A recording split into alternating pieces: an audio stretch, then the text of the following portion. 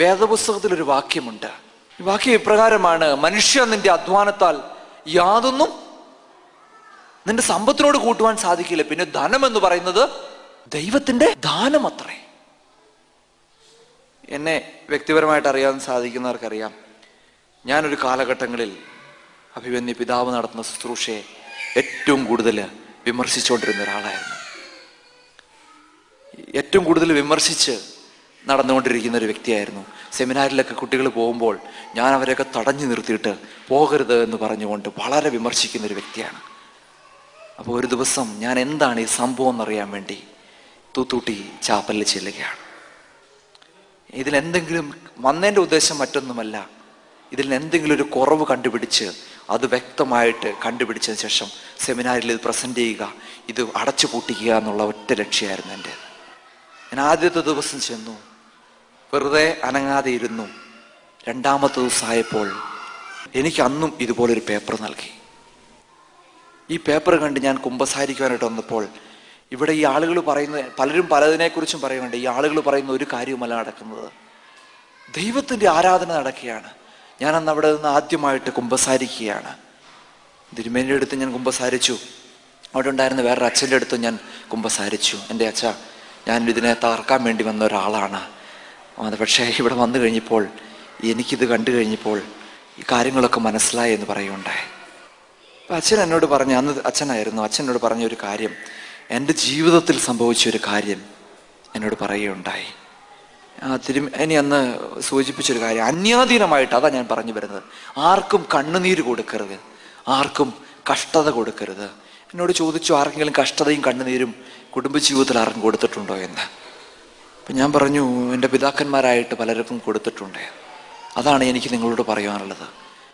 ഏറെ സമ്പൽ സമൃദ്ധി ഈ 1957 പ്രായവർക്കറിയോന്നറിയില്ല, ഉച്ചര പ്രായവർക്കറിയാൻ സാധിക്കും. കേരളത്തിൽ 2 നിയമങ്ങൾ വന്നു, EMS മന്ത്രിസഭ. 1 ഭൂപരിഷ്കരണ നിയമവും 2 വിദ്യാഭ്യാസ നിയമവും.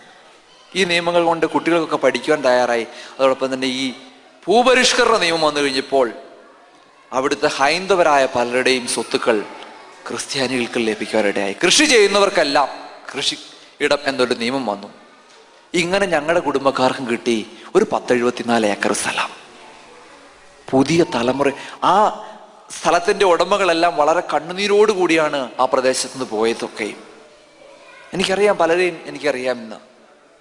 പക്ഷെ പുതിയ തലമുറയായപ്പോൾ എന്താ സംഭവിച്ചെന്നറിയോ? ഈ അന്യാധീനമായിട്ട് ലഭിച്ചതിൽ നിന്ന് ഒരു തുണ്ട് ഭൂമി അനുഭവിക്കാൻ സാധിക്കുന്നില്ല എന്ന് മാത്രമല്ല, ഉള്ളതുകൂടിയെല്ലാം അവരുടെ നഷ്ടപ്പെട്ടുകൊണ്ടിരിക്കുകയാണ്. ഇന്ന് എൻ്റെ ഈ കത്തുന്ന ബലിപീഠത്തിൻ്റെ ചുറ്റുവട്ടത്ത് നിൽക്കുകയാണ് നിങ്ങളെല്ലാവരും ഇരിക്കുകയാണ്.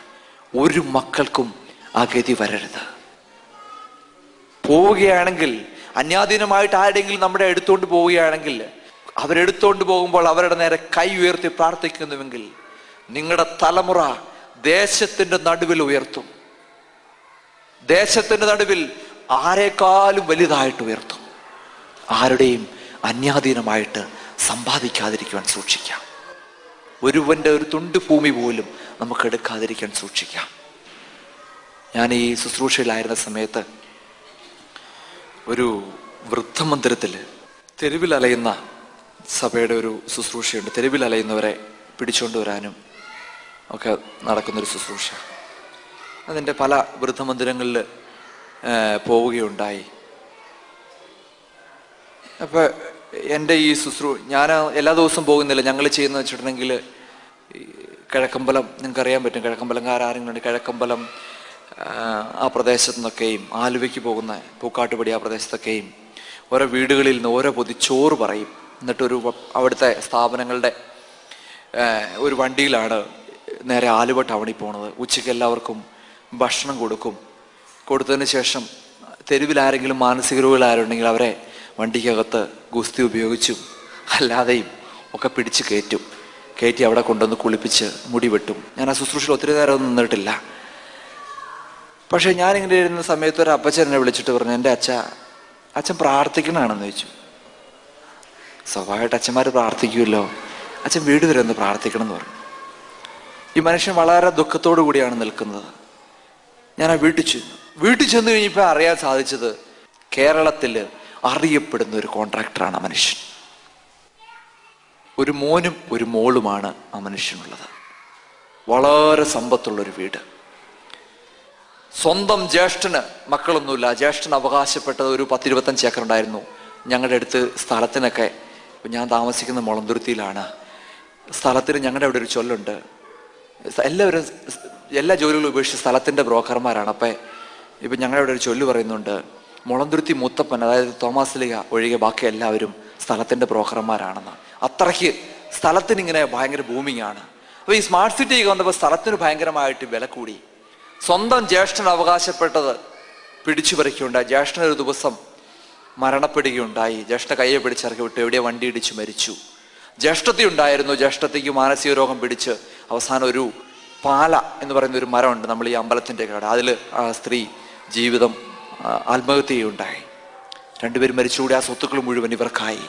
ഈ സ്വത്തുക്കൾ എല്ലാം കൂട്ടിവെച്ചുകൊണ്ട് വളരെ ഈ സ്മാർട്ട് സിറ്റിക്ക് വന്നതോടുകൂടി സ്ഥലത്തിന് 5-6 ലക്ഷം രൂപ ഒരു സെന്റിന്. ഭയങ്കരമായ സ്ഥലത്തിന് വില കൂടാൻ തുടങ്ങി. അതായത് നമ്മുടെ ഈ ലെസ്റ്ററിലെ ഒരു കോടീശ്വരനേക്കാളും കൂടുതൽ പണക്കാരായി മാറിക്കൊണ്ടിരിക്കും. അത്രയ്ക്ക് വളരെയധികം പണം ആ മനുഷ്യൻ ലഭിക്കുകയുണ്ടായി. ഒരു മോനും ഒരു മോളുമാണ്. ഈ മനുഷ്യനെ കണ്ടിട്ട് എന്നോട് പറഞ്ഞ് നിലവിളിച്ചത് ഇങ്ങനെയാണ്, ഇന്ന് അദ്ദേഹത്തിന് ഒന്നും എല്ലാം നഷ്ടപ്പെട്ടൊരവസ്ഥയാണ്. മോൻ ഇന്ന് കേരളത്തിൽ അറിയപ്പെടുന്ന ഇടുക്കി എറണാകുളം ജില്ലയുടെ ബോർഡറിലുള്ള ഒരു മാനസിക രോഗ കേന്ദ്രത്തിൽ ഒരു നിത്യരോഗിയാണ്.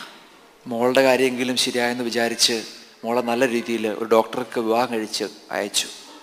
1 വർഷം കഴിഞ്ഞില്ല, വിളി വന്നു, കുട്ടിക്ക് തലയ്ക്കൊരു ചെറിയൊരു പ്രശ്നമുണ്ട്, മെഡിക്കൽ ട്രസ്റ്റിൽ കൊണ്ടുവന്ന് കാണിക്കാൻ പറഞ്ഞു. മെഡിക്കൽ ട്രസ്റ്റ് കാണിച്ചു പറഞ്ഞു നേരെ തിരുവനന്തപുരം റീജിയണൽ ക്യാൻസർ സെൻ്ററിലേക്ക് റെഫർ ചെയ്യുകയുണ്ടായി. കാരണം മറ്റൊന്നുമല്ല, തലയ്ക്ക് ക്യാൻസർ പിടിപെട്ട് ട്യൂമർ പിടിപെട്ടിരിക്കുകയാണ്.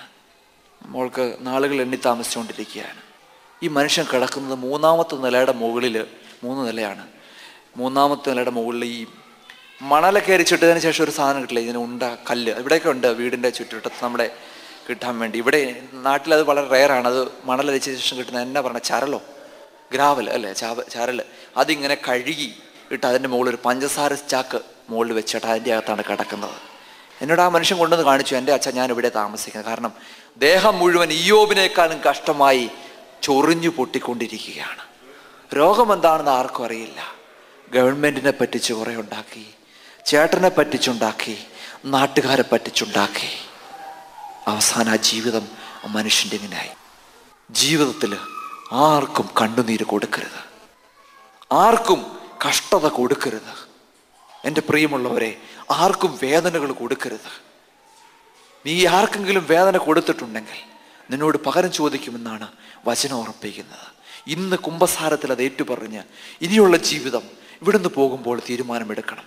ജീവിതത്തിൽ ഒരു മനുഷ്യന് പോലും നമ്മൾ കഷ്ടത കൊടുക്കരുത് സഹോദരങ്ങളെ. നമ്മുടെ ഒരു വാക്കുകൊണ്ട്, ഒരു പ്രവർത്തനങ്ങൾ കൊണ്ട്, ഒരു ചിന്തകൾ കൊണ്ട് ഈ ഭൂമിയിൽ ഏതെങ്കിലും ഒരു മനുഷ്യൻ കണ്ണുനീര് അനുഭവിക്കേണ്ടതായിട്ട് വന്നിട്ടുണ്ടെങ്കിൽ ആ കണ്ണുനീരിന് പകരം സ്വർണം തൂക്കുന്ന ത്രാസിൽ നമ്മളോട് പകരം ചോദിക്കും. മറ്റേതു ത്രാസിനേക്കാളും നല്ല കൃത്യതയുണ്ട് ഈ സ്വർണം തൂക്കുന്ന ത്രാസിന്. കഷ്ടതയിൽ ദൈവം കരുതുന്നവനാണ്. പക്ഷേ കഷ്ടതകൾ ആർക്കും കൊടുക്കാതിരിക്കാം. സ്വന്തം ജീവിത പങ്കാളിക്ക് കഷ്ടത കൊടുക്കുന്ന പലരുമുണ്ട്. ജോലി സ്ഥലത്ത് കഷ്ടത കൊടുക്കുന്നവരുണ്ട്. അപ്പനും അമ്മയ്ക്കും കഷ്ടത കൊടുക്കുന്നവരുണ്ട്. സഹോദരങ്ങൾക്ക് കണ്ണുനീര് കൊടുക്കുന്നവരുണ്ട്. പള്ളിയിൽ വരുന്ന പലർക്ക് കഷ്ടത കൊടുക്കുന്നവരുണ്ട്. ഇന്നിവിടുന്ന് എഴുന്നേറ്റ് പോകുന്നതിന് മുമ്പ് ഒരു തീരുമാനമെടുത്തു പോകണം. എൻ്റെ വാക്കുകൊണ്ട്, എൻ്റെ പ്രവർത്തനങ്ങൾ കൊണ്ട് ഒരു മനുഷ്യന് ഈ ഭൂമിയിൽ കണ്ണുനീര് വീഴുകയില്ല എന്ന്. ആ കണ്ണുനീര് നമ്മളോട് പകരം ചോദിക്കും. ആ കണ്ണുനീര് നമ്മളോട് പകരം ചോദിക്കും. പിതാക്കന്മാരുടെ തെറ്റുകൾക്ക് 3-4 തലമുറ പകരം ചോദിക്കും എന്നുള്ള വാക്യം മറന്നു പോകരുത് സഹോദരങ്ങളെ.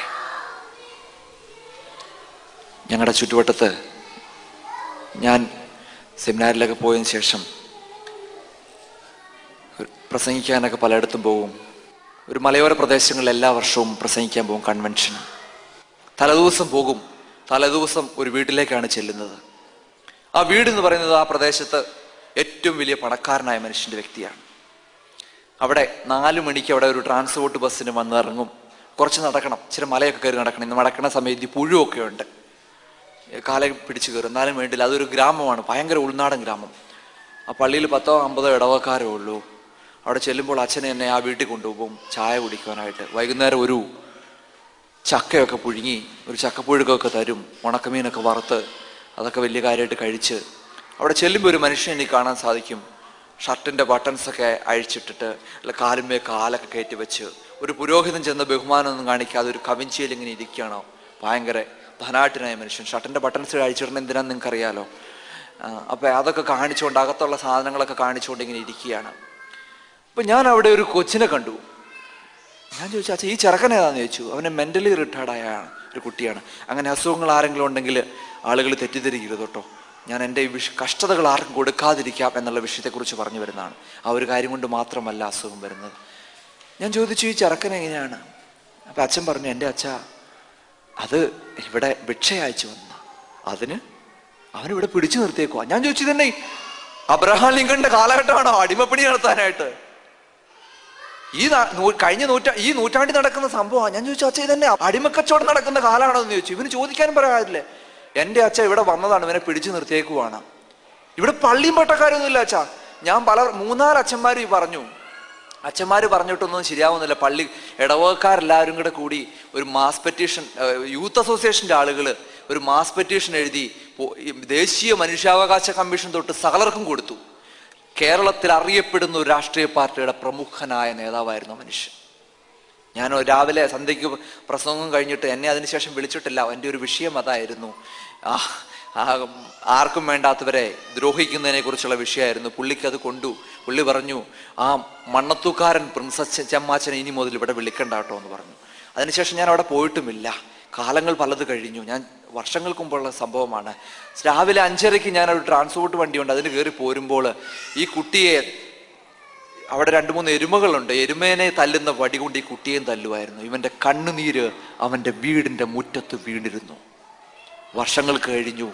ഈ ധനാഢ്യനായ മനുഷ്യൻ മരിച്ചുപോയി. ആ വീട് തറവാട് ലഭിച്ചത് അവിടുത്തെ മൂത്ത മകന, 2ാമത്തെ മകനാണ്.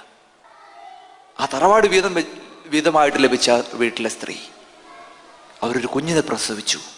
കുഞ്ഞിനൊരു പ്രത്യേകത ഉണ്ട്. എന്താണെന്നറിയോ? മെന്റലി റിട്ടാർഡാ. നമ്മുടെ നാട്ടിലൊരു ചൊല്ലുണ്ട്, കൊടുത്താൽ കൊല്ലത്തും കിട്ടും. ഇന്ന് പകല് ഈ കസേരയിൽ നിന്ന് എഴുന്നേൽക്കുന്ന തീരുമാനമെടുക്കണം. ജീവിതത്തിൽ എൻ്റെ വാക്കുകൊണ്ട്, എൻ്റെ പ്രവർത്തനങ്ങൾ കൊണ്ട് ഒരു വ്യക്തി പോലും കണ്ണുനീർ പൊഴിയിക്കരുതെന്ന്. നിങ്ങൾ നിങ്ങളുടെ ചുറ്റുവട്ടത്ത്, ജോലിസ്ഥലത്ത്, പള്ളിയിൽ വരുന്നവർക്ക്, മറ്റേതെങ്കിലും മേഖലകളിൽ ബന്ധുക്കൾക്ക്, അപ്പനും അമ്മയ്ക്കും സഹോദരങ്ങൾക്കും നമ്മുടെ വാക്കുകൊണ്ട് ഒരു കണ്ണുനീർ വീണിട്ടുണ്ടെങ്കിൽ ആ കണ്ണുനീർ നമ്മളോടും നമ്മുടെ തലമുറയോടും ചോദിക്കുകയാണ് പറയുന്നത്. ഏതെങ്കിലും തരത്തില് ആർക്കെങ്കിലും കണ്ണുനീര് കൊടുത്തിട്ടുണ്ടെങ്കിൽ ദൈവസന്നിധിയിൽ ക്ഷമയോടുകൂടി നമുക്ക് നിൽക്കാം. ദൈവത്തിന്റെ സന്നിധിയിലേക്ക് പരിപൂർണമായിട്ട് സമർപ്പിച്ചു കൊടുക്കാം. സഹോദരങ്ങളെ, ആർക്കും കണ്ണുനീര് കൊടുക്കാതിരിക്കാം. മക്കൾക്ക് കണ്ണുനീര് കൊടുക്കുന്ന പലരെയും കണ്ടിട്ടുണ്ട്. മാതാപിതാക്കൾക്ക് കണ്ണുനീര് കൊടുക്കുന്ന പലരെയും കണ്ടിട്ടുണ്ട്. ഞാനിങ്ങനെ ചിന്തിച്ചു പോവുകയാണ്. എൻ്റെ ഒരു ബന്ധു, ആ മനുഷ്യൻ്റെ സഹോദരിമാരെ വിവാഹം കഴിച്ച് അയക്കുന്നതിന് തൊട്ട് മുമ്പായിട്ട് ആ മനുഷ്യൻ സ്വന്തമായിട്ട് അദ്ദേഹം വിവാഹം കഴിച്ച് ഒരു വിദേശത്തേക്ക് പോന്നു. സ്വന്തം വീട്, ഒറ്റയൊരു മോനേ ഉള്ളൂ. തൊട്ടപ്പുറത്ത് തറവാടിൻ്റെ സ്വന്തം വീടിൻ്റെ തൊട്ടപ്പുറത്ത് വലിയൊരു 2 നില വീടൊക്കെ പണിത് താമസിക്കുകയാണ്. ഈ പെൺകുട്ടികൾ വിവാഹം കഴിച്ചയക്കുവാനായിട്ട് അവരുടെ പിതാ വളരെയധികം കഷ്ടപ്പെട്ട് വിവാഹം കഴിച്ചയക്കുകയാണ്. പല അച്ഛന്മാരൊക്കെ ചെന്ന് പറഞ്ഞു, എൻ്റെ മോനെ നീ ഗൾഫിലൊക്കെ അല്ലടാ, ഇവരൊക്കെ എന്തെങ്കിലും ഈ പെങ്ങന്മാരെ കെട്ടിച്ചൂടാണ്ട് നീ തരണ്ടേ. അദ്ദേഹവും അദ്ദേഹത്തിൻ്റെ ഭാര്യയും പറഞ്ഞു, ഞങ്ങൾ സമ്പാദിക്കുന്നത് ഞങ്ങൾക്ക്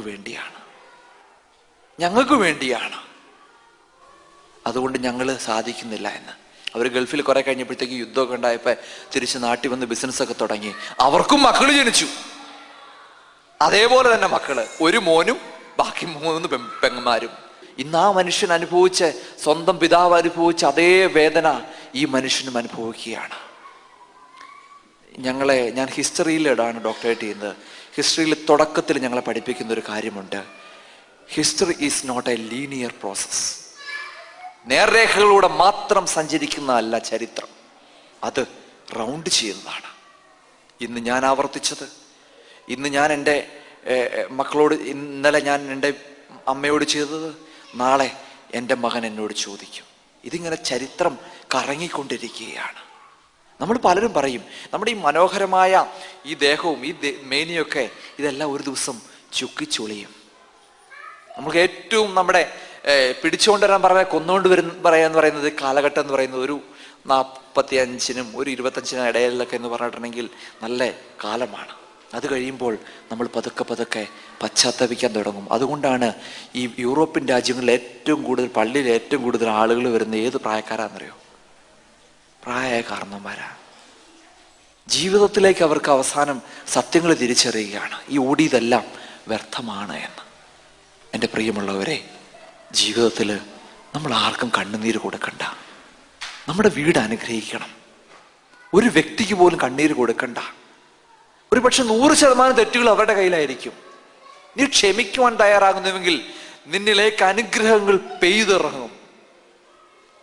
ക്ഷമിക്കുവാൻ തയ്യാറായിരുന്നുകൊണ്ട് അവൻ വരുമ്പോൾ കൈ ഉയർത്തി അവനെ അനുഗ്രഹിക്കണമേ എന്ന് പ്രാർത്ഥിക്കുവാനായിട്ട് നമുക്ക് സാധിക്കുമോ? ഏതെങ്കിലും തരത്തില് ആർക്കെങ്കിലും കണ്ണുനീര് കൊടുത്തിട്ടുണ്ടെങ്കിൽ ദൈവസന്നിധിയിൽ ക്ഷമയോടുകൂടി നമുക്ക് നിൽക്കാം. ദൈവത്തിന്റെ സന്നിധിയിലേക്ക് പരിപൂർണമായിട്ട് സമർപ്പിച്ചു കൊടുക്കാം. സഹോദരങ്ങളെ, ആർക്കും കണ്ണുനീര് കൊടുക്കാതിരിക്കാം.